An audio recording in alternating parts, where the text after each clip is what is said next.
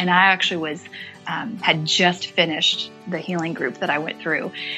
And she said, can I share your story? And we were getting ready to have a women's conference that spring. So I agreed, and she videotaped my story, and it was called the My Story Conference. So 300 women heard my story on video, and it's really amazing. Mom and I, the ministry we lead now is called the Restore Ministry, but 3 of our main leaders were in that audience that heard my story for the first time. So when you hear someone, it's that empathy. It's that because somebody can empathize with you. It's that level of compassion. You know, the world looks at abortion like, for a woman who's had an abortion, you hear the pro-life stance and you hear the pro-choice stance. You don't hear the middle stance. There have been over 60 million abortions since legalization, which means about 50 million women. Where are those voices? You know? And so it's that when you connect with somebody that understands, it gives you just that level of compassion to be, okay, I can tell. You're listening to episode 93 of the God-Centered Mom podcast with me, Heather McFadden, and today I'm chatting with my great friend, Stacey Reeves. She's being brave. She's sharing her story of abortion and how God has led her through restoration. And she and her mom now have a ministry where they're leading other women through the journey of healing. And I'm so thankful for her. She's over at IamRestored.net. All the links are over in the show notes at GodCenteredMom.com. But, you know, even if this story doesn't resonate with your own, as Stacey tells us, 1 in 3 women have had abortions. These are your friends, your family, the moms on the sidelines at the soccer game. May we all guide each other to forgiveness and knowing who Jesus says we are. Stacey has some great words for us. Let's get right to it. Here we go. Hey, Stacey, welcome to the God-Centered Mom podcast. Hi, Heather. It's great to be here. It's super fun. Okay, y'all. So Stacey and I, way back, right? We go way back. That's right. You're aging us. We're aging us. Yeah. Okay. So my first job, I stalked Stacey to get a connection because I was living in Chicago and I knew we were moving to Dallas. And so I found her at this random convention and I was like, y'all are from Dallas, right? Like, give me a job. This is true. You were a stalker. I was a stalker. I stalked you first. Yeah. And ended up working there and got to know these awesome Christian women and eat our lunches together and hang out and started having babies at the same time. And it's been good stuff. And got to know each other's stories and walk through a lot of life together. And so I wanted to have Stacey on because I just really love what she's doing, the ministry she's involved in, how she's using what God's done in her life to bring freedom to others. And so, Stacey, why don't you first introduce everybody to your family? To my family? Yeah. Okay. Well, I have 3 kiddos, and my oldest is 10. Annika is her name. And then I have a gap. I have Abram. He is 4. And Evelyn, the sweet surprise, is 2. So fun. And yeah, so fun. And y'all live local to me and, well, kind of far enough that we don't see each other ever, but. This is true. This is true. It's a problem. It's a problem. But, okay, I just really want to get into your story, like just hit it. So okay. Where do you want to start? You start us. Yeah, let's just, it's interesting because Heather, you brought up how we knew each other so well and we worked together and how intimate our friendship was. But it really wasn't until later and after we were not working together that I actually even shared my story with you. Yeah. So, and that just kind of really needs to be kind of laid out because the topic that I'm going to talk about today is something that we just don't talk about very often. Yeah. And so my story really begins when I was 16 years old. I was raised in the Midwest, had awesome, loving parents. I thought I had just this typical childhood. And actually, my mom was emotionally absent during those early teenage years. And my dad was really busy. He was a superintendent of schools in our tiny town where we lived. And so he was in the public eye. And we had moved towns my freshman year of high school. And I was at a place where I was very vulnerable, and looking back now, I was lonely. And an innocent relationship with a boyfriend turned sexual pretty quickly. And the next thing I knew, I was 16 years old and pregnant. And my mom and I, while I say she was emotionally absent, she knew me very well, and she picked up on all the signs and came to me and said, are you pregnant? And I didn't actually know that I was, but quickly we went into panic mode and how do we fix this? And not knowing at the time what my mom was actually going through was some depression and emotional pain of her own. When I was 5 years old, she had an abortion. And she, at that time when I got pregnant, she told me her story. Hers was a little bit different than what most of the world experiences, but she was actually medically advised. But nonetheless, the aftermath of her abortion led her, there it was 20 years later, a mess, or 15 years later, just a mess. And so, but having had that experience herself, she actually didn't know her emotional pain was related to her abortion. She thought, oh, I did this. I'm fine. You can do it too. And so I actually told her, I said, if you don't help me, I'm going to take care of this on my own. And she did. We made the appointment a couple weeks after we had found out that I was pregnant. And in our minds, it was a solution. Having an abortion was a solution to this problem that I believed I had brought on myself. And I didn't even one time think that I was killing a baby. Never once. It was a complete fear-based response. I was afraid that being a teenager pregnant would bring shame to my family. I was afraid that people finding out that the superintendent's daughter being sexually active would bring shame to our family. But that was my motivator to fix this problem. But it wasn't in my family. We went through with it. We thought everything was fine, but we vowed to never, ever speak about it ever. And so you pile secrecy and silence, and on top of a decision like that was already wrong, the levels of shame just go so deep. And it wasn't until 7 years later, actually, God introduced me to my husband, and he was the saving grace in my life that God used him to share Jesus with me. My family, we were raised up knowing about God, but we didn't have a personal relationship with Jesus. And so after meeting Jonathan, that's my husband, he shared with me the truth about Christ. And that was the very first time I felt forgiven for that choice that I had made to have an abortion. And while I didn't have freedom, I knew I was forgiven. So I had the head knowledge that I was, and that was the beginning piece for me.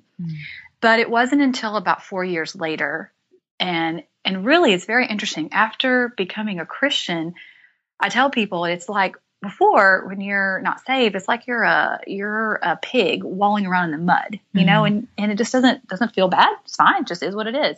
But after you become a believer, you're like the lamb rolling around in the mud. And then that mud just starts to, that sin, it gets thicker and heavier and it layers. And I actually got to the point where I felt like I was suffocating as a believer, because it's like I couldn't break. There was so much bondage attached to the root to the abortion issue, so much bondage in my life and so many layers that I couldn't, it was too much. And so I actually fell into depression. At this time, my daughter was 3 years old. So here I am, not being the mother that she needed me to be. So depression, I had thoughts of suicide, thought the world would be a better place if I just wasn't here. The anger I felt was so, I was angry all the time. And I was angry. It was very much a displaced anger, because people that I was angry at really didn't do anything wrong. But the root of the anger was myself. And I didn't know that then. And from the outside, from a friend, you were doing it all right. You were achieving. You were president of things. Your house was always perfect. You always were perfect. Your clothes were always perfect. The fake. I'm so glad you said that. The fake self is what I just saw this great video from Bent Tree Bible that I'll put up. The fake self that was hiding all those layers to the true self. That's right. That's right. Yeah. We call that masking. Yeah. And I had masking down to a T. Yeah. I definitely knew how to pull it off.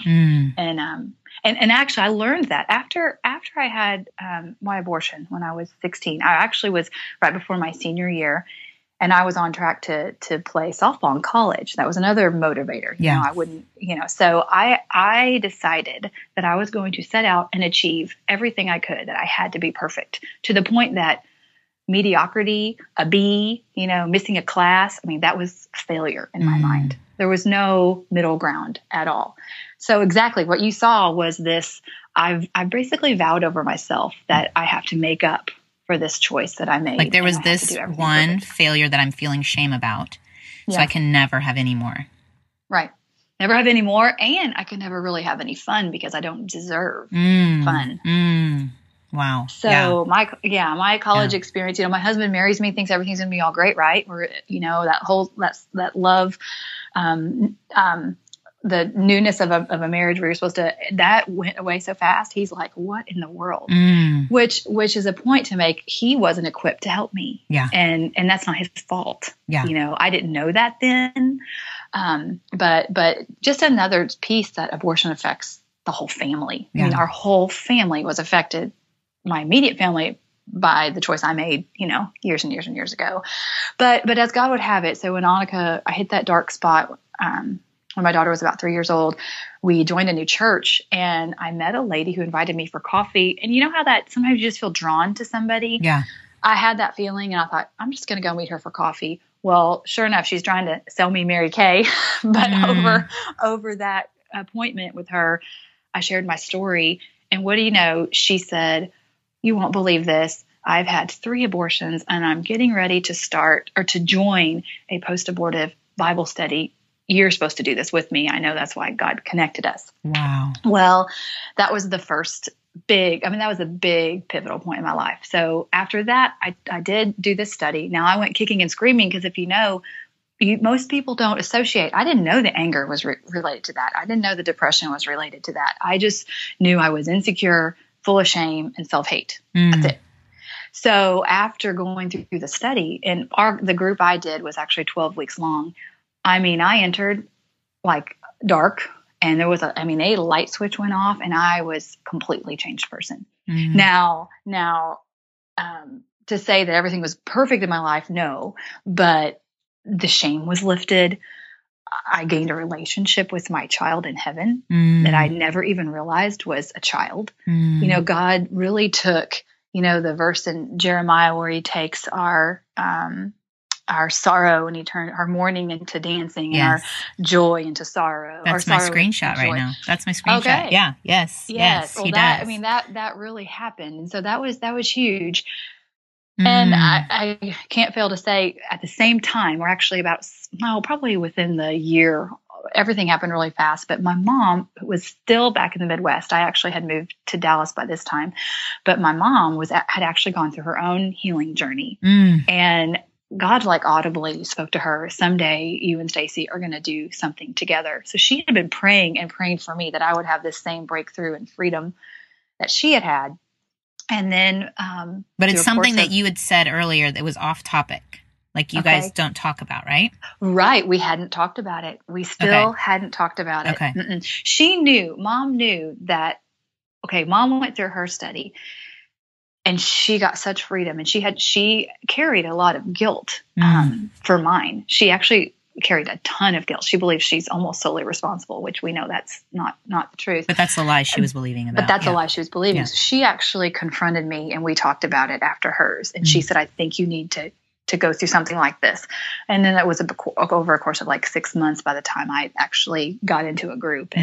But then once I got finished, I'm like, Mom, I was so changed. It was wanted to live out, Revelations 12:11. That is by my testimony that nobody has to go through this, if we can just share our story, and I look back, it was really a course of 11 years from being free. So I had my abortion when I was 16, and then 11 years until I took the program.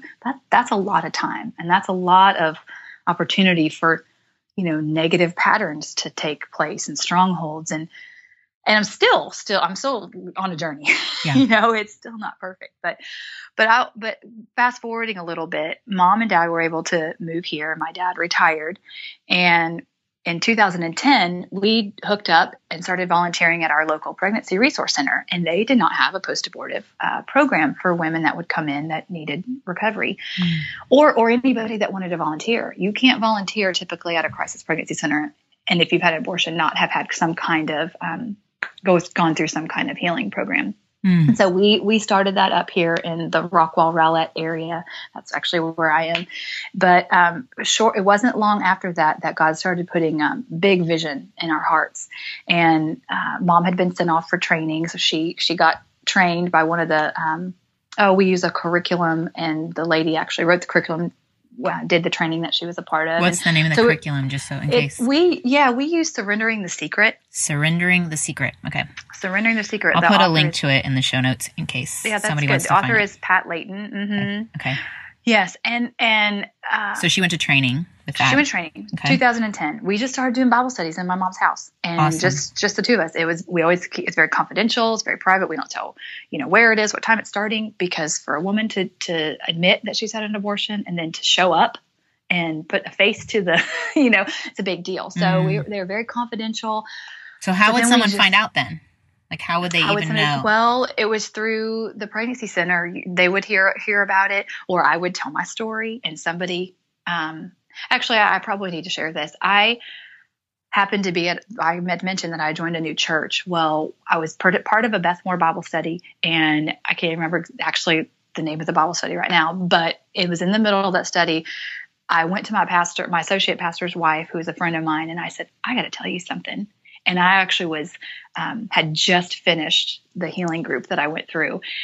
And she said, can I share your story? And we were getting ready to have a women's conference that spring. So I agreed, and she videotaped my story, and it was called the My Story Conference. Yeah. So 300 women heard my story on video, and it's really amazing. Mom and I, the ministry we lead now is called the Restore Ministry, but 3 of our main leaders were in that audience that heard my story for the first time. Wow.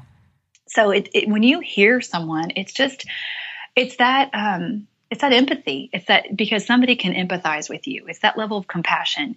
The world looks at abortion like, for a woman who's had an abortion, you hear the pro-life stance and you hear the pro-choice stance. You don't hear the middle stance. There have been over 60 million abortions since legalization, which means about 50 million women. Where are those voices? Yeah. So it's that when you connect with somebody that understands, it gives you just that level of compassion to be, okay, I can be brave too. I can be brave too. Yeah, exactly. I can be courageous. That's right. And it is. I say that the women we work with are some of the most courageous women I've ever met. Yeah. Yeah. Because it's terrifying to tell. Because Satan, he loves the dark places. He loves to feed off the one who's in so much shame. Right. Whatever, it could be an eating disorder. It could be abortion. It could be a sexual abuse. It could be a physical abuse. It could be gossip. It could be an anger issue. Whatever it is, if it's kept silent, he feeds off that. And that's actually what that conference did, that My Story conference. Once I told her story, I told my story in that Bible study, other women were speaking out about their story. It just gave them that.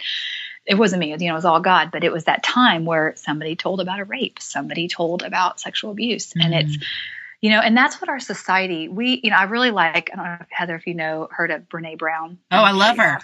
Love her. Well, I love what she talks about when she talks about living in a non-empathic society, because that's really what we've become. So you feel like you have to wear that mask because it's not safe.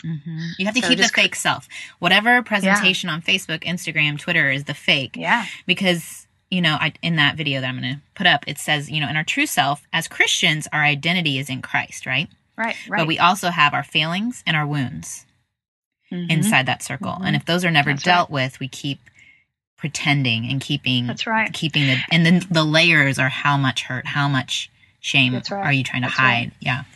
It's a good thing you brought up wounds, because what wounds do, hurt us emotionally. And then once we have an emotional wound, we build a belief based on that emotional feeling that we have. So a belief about ourselves. That belief, if it doesn't line up with the Word of God, then it becomes a lie.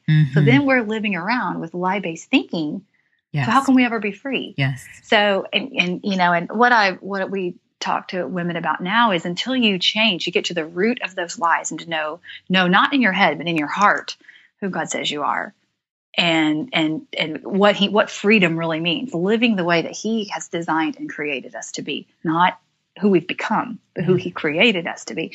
So that's where that freedom, So you guys start these Bible studies in your home. They're they're secretive, they're, Yeah. So that was 2010. So how many in a group at a time? Like five or? Well, real quick, let me back up. So five or six. Okay. We had a group with 10 before, but really you just lose the intimacy. Yeah. There's a lot of talking that needs to be done. Yeah. But so 2013, we became our own nonprofit because we realized that the need was bigger than just for us and our hearts, more than just Bible studies, but building awareness and speaking and educating and staying connected, while we claim to not be or we claim to not be political. Of course, we're pro-life, but we're not a political organization. One of the, we do partner with an association called Operation Outcry. Mm-hmm.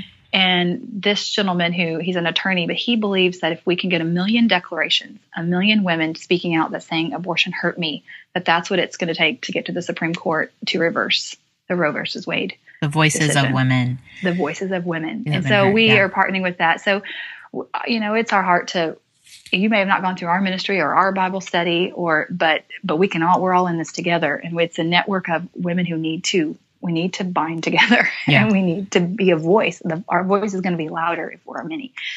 So I'm just picturing all these women alone and hurting and sad. I'm so sad. Jeremiah talks about, when it's talking about rebuilding. Jerusalem.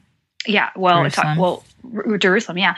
Well, cities are destroyed by there are over 60 million, babies in heaven. And those are cities. But think about women's lives, women here. And my mom, when she gives her story, she said there was a pivotal point when she heard God said, while I did give life, I came so that you would have life too. And she said, you need to start living the life that I've created for you. And so we get stuck in what we've done to our child, especially once you've had that revelation that it was a child, that you don't become the person who God created you to be. And you still have time left. He still has a purpose and a specific plan for your life. And until we're whole, we can't possibly be who He wants us to be. Yeah. And you have your 3 children here that need you living fully. That's right. And your husband. Yeah. Mm-hmm. And them seeing that you took your pain and you didn't waste it, that you're turning it around to help other women. So you have this on for profit. Are you still leading groups? We are still leading groups. We have over over 150 women have gone through our Bible studies. Wow. We have leader trainings. We have about 20 active leaders leading. Wow. Now, I wouldn't say actively leading at the same time, but if there's a need, we pitch it to our team and we say, can anybody lead a group? We've got 2 ladies, and then we always team women up so nobody leads by themselves. And usually it's kind of a training program, also a mentor program. So there's a new leader trained with a seasoned leader. And, we still struggle with filling our groups, and we have more leaders willing to lead than ladies in the groups. Which, isn't that interesting? Yeah.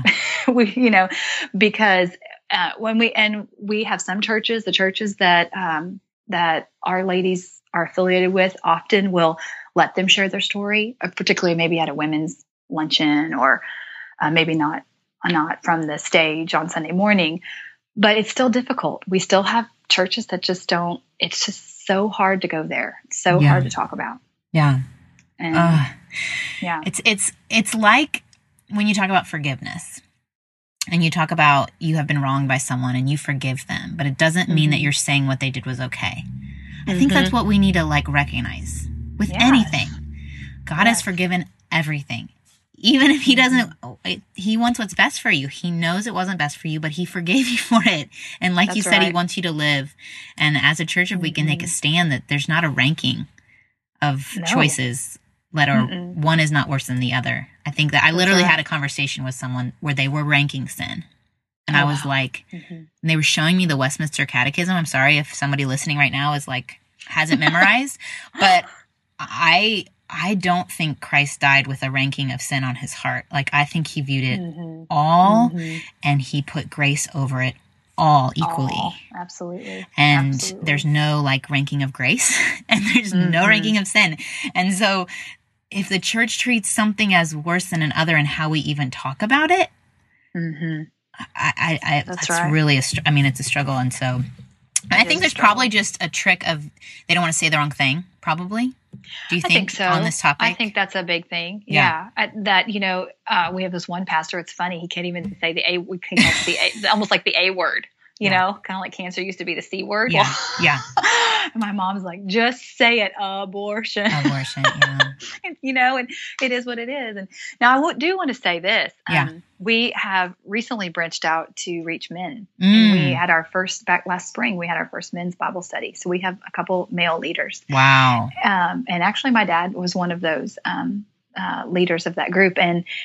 And we've realized, abortion is not just a woman's issue, it's a man's issue too. And for every woman, there's a father. Now, most men, I think, feel like, well, it was her body, so it was her choice. And oftentimes that was the case. But that man still has a child in heaven, and to bring this whole thing full circle, for God to really get the glory for the restoration that he's doing, we need to recognize that. Yeah. He's reconciled those babies. All things. He's reconciled all things, including the man. That's really right. Good. And men, and like I said, men don't know how to handle the women. And so it was so liberating for these men. A couple of the men were not post-aborted, but their wives were. They said, if I could just have known what she was going through. So even going through the Bible study, they said they wish they would have known, because she was going through so much emotionally, and they just don't know how to support. Well, and they're going to be the target of a lot of that anger and that shame and that the insecurities and like all of our husbands, unfortunately. That's right.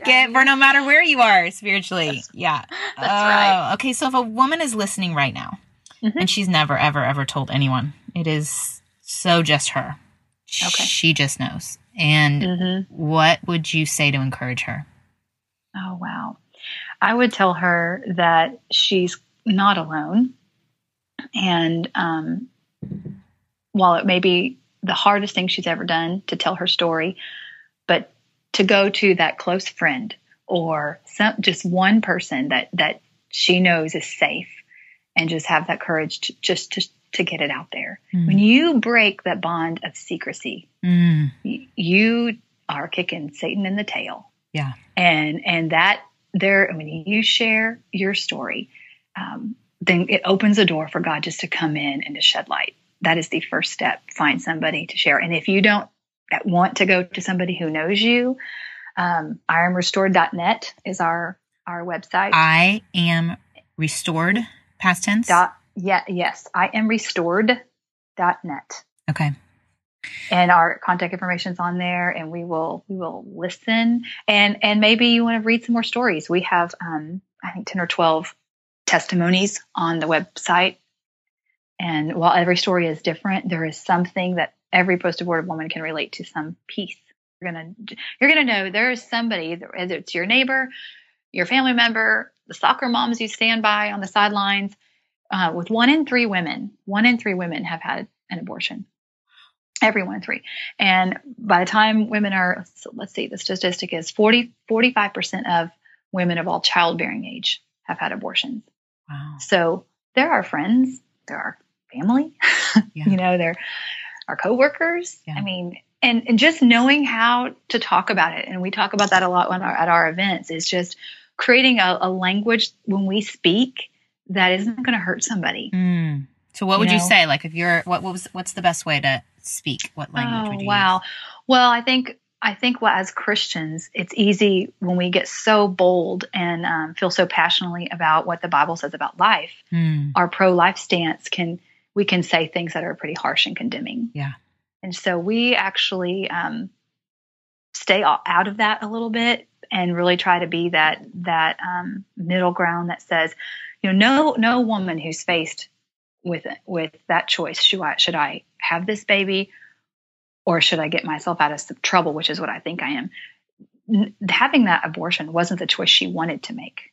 Right. It was a choice that she felt. It was the lies that the world said that were going to help get her out of that situation. So it wasn't a choice she wanted to make. So it's just having that compassion. So we tell people, if you know of somebody, or when you're talking about it, it's saying, prefacing it with comments like that. We know abortion is hard if you're faced in that situation, abortion, you may think abortion is the answer, but it's not. How about, we want to be here to support you when you have that baby. We want to be your family for you. Let the church be the family. Yeah. 1 in 3 Christian women having abortions, that's a problem. We go on speaking all about abstinence, and we've kind of hit kids hard, which is another whole area we can talk about, Heather. We hit kids hard with that, saving yourself for marriage. So what about the child who gets in trouble? Right. What does the church say about that? Yeah. And so we haven't been loud enough to say, wait a minute, when you screw up, we're here for you. Yeah. God forgives you, and we can help you. And so that it's just having that, being more compassionate with how we word things. Yeah. Mm-hmm. Well, and if 50 million women, like you say, that decision's already been made. Right. So saying that you're taking a stance against something when the decision's already been made is pointless. Mm-hmm. You know what I mean? Like condemning a choice that's already been made. Right. It's like, okay, well, great. Let's move on. That's right. We all agree. Mm-hmm. I don't feel good about it. You don't feel good about it. Let's talk about like how we can embrace the forgiveness that all, like I said, like all of us have received. Mm-hmm. You know what I'm saying? Right. Like, well, and think about all the healing. Like, I just think about the importance of community dealing with whatever junk we have as moms, whether it is abortion in our past or whatever it is. Not being whole people draws us to make unhealthy decisions. That's right. And whether the decision was to have sexual relations, I just use sexual relations, like I said that. That's good. Intercourse, whatever it is, whatever we choose, like that choice was made out of a place of brokenness. Yeah, brokenness, that's right. And a searching, like let's talk about like, there are women who are broken and men who are preying on, or whatever. I mean, it's a situation with two people, but there's brokenness involved. And then there's a choice, and then there's it's a but let's go back to the front end, the beginning where it started. So let's have like communities of people where we're talking about what's the status of your soul now, so we don't have to do cleanup work later. Right. Oh, yeah. And you said all that, whether it's you were raised in a home where your parents got a divorce, or you had domestic violence. It creates an environment in your soul that causes you to search for love. Yeah. And search for things that are not going to truly fill what God wants to fill in you. Yeah. It's a bigger issue than I think. What God's pressing into me lately is there's a lot of stuff in this world that involves the flesh or whatever, or things that we see, the physical.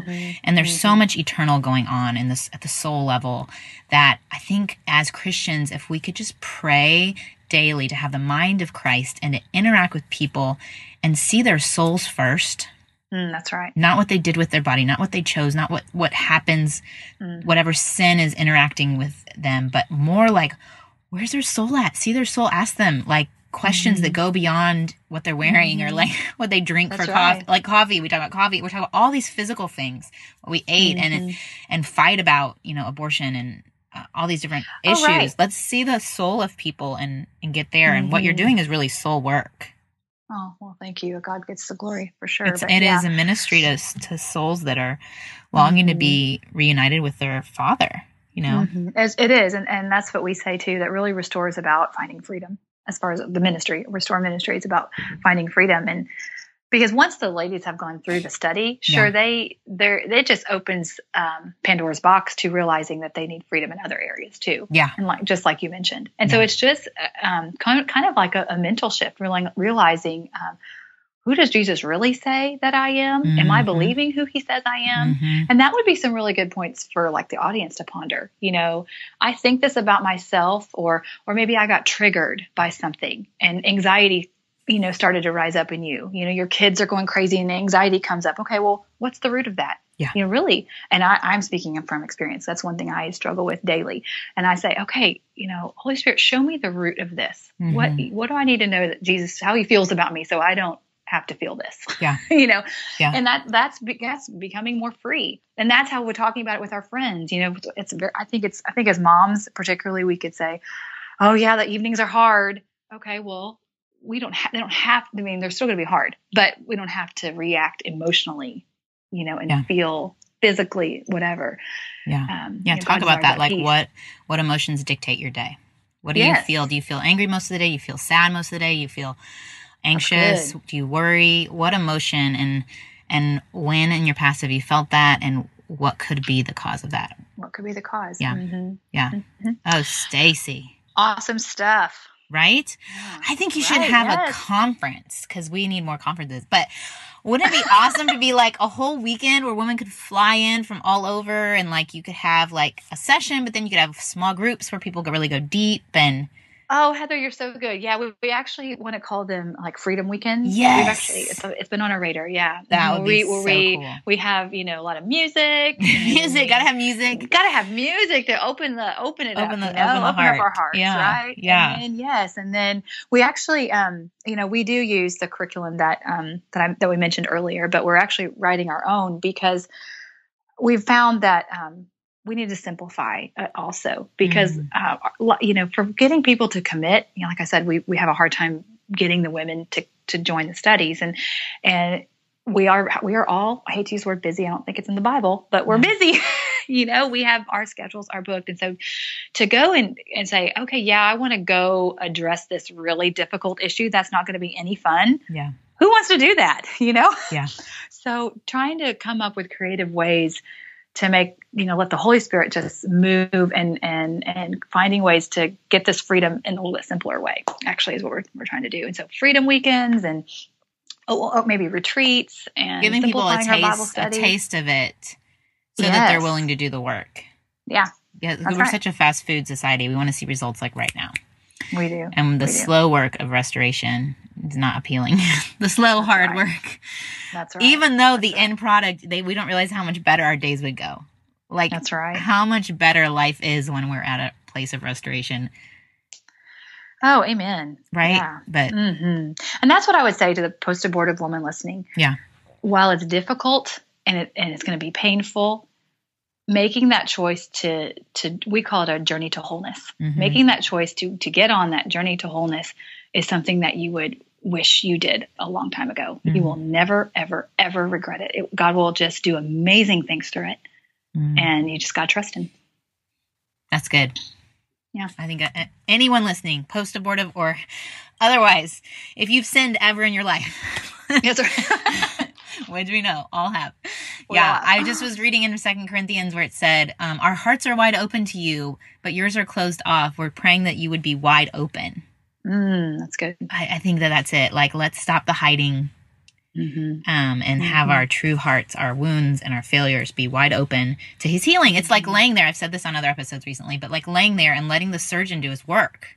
That's right. We can if we're like covering ourselves up, or we're trying to be the surgeon, or we're hiding a mess. I mean, it's not going to, you can't ever get better. So that's right. Find a friend, tell a friend, contact Stacy at iamrestored.net. You got it. Awesome. Thank you, Stacy, for sharing your story. Thank you, being Heather. Brave, getting in the ring. We appreciate it. All right. Well, thanks for having me. Of course. Right. Have a good day. Bye-bye. I hope that someone listening that encourages you to find someone. Whatever your story, whatever shame that you are carrying, I pray over this that God will give you the courage to speak it out, to find that safe person that you can share your story with, to find that place where your soul can be healed, and to find freedom to hear God's voice and him speaking over you of who he says you are. And I've had that for myself recently, and it is so freeing to hear his voice instead of all the lies that I had been believing. So I just wanted to get on here and thank you all again. for keeping the God Centered Mom podcast in the top 20 again for another week. I'm finding out that it's for subscriptions. So no matter how you listen to the podcast, if you want to support this podcast, keep it up in the top 20. There's not very many kids and family Christian podcasts for moms. So if you want to keep it up there, if you would just subscribe over at iTunes, you don't even have to listen to it through iTunes, but if you go there and you just hit the subscribe button, that will help keep it up in the top category. And I also want to let y'all know, next episode, I'm having Sally Lloyd Jones from the Jesus Storybook Bible, and it was a great interview. I cannot wait to share it with y'all. It's such great stuff. And then also I've recorded our first episode with the Every Mom, and I've decided on a name and what I'm going to call it. It's going to be called That's Me. So when you see in your podcast listing of episodes, the episode that says That's Me, that's going to be our Every Mom, and just her sharing what she's struggling through, what she's going through, and then maybe even a mentor to kind of chime in with some advice, a mom that's gone before, who has perspective, who says, that was me, and this is what I've learned. And I'm kind of excited. I'm excited to interact with you all. You have been so good to send me emails about where you are, what God's doing, how he's using this podcast to transform your parenting and your journey. And I am overwhelmed and humbled by it. If I'm not getting back to your emails fast enough, I'm so sorry. You can also find me more frequently over at Instagram. And I have a Facebook page too that I interact with some. So both are God Centered Mom. If you want to interact there, that would be great to hear from you. So I pray freedom for you guys. I pray that you are walking knowing who God says you are, and the kind of moms we can be when we are God-centered. All right. Adios. I hope you enjoyed this episode of the God Centered Mom podcast. If you're looking for more resources on how to replace me with he, go to godcenteredmom.com. That's where you'll also find show notes with any links mentioned by our guest. I want you to really understand and know that God is just as present while you are washing dishes at your kitchen sink as while you are worshiping him in a church pew. He sees your service to your family and he is pleased. As it says in Zephaniah 3:17, the Lord your God is with you. He is mighty to save. He takes great delight in you. He will quiet you with his love, and he will rejoice over you with singing. Have a great day.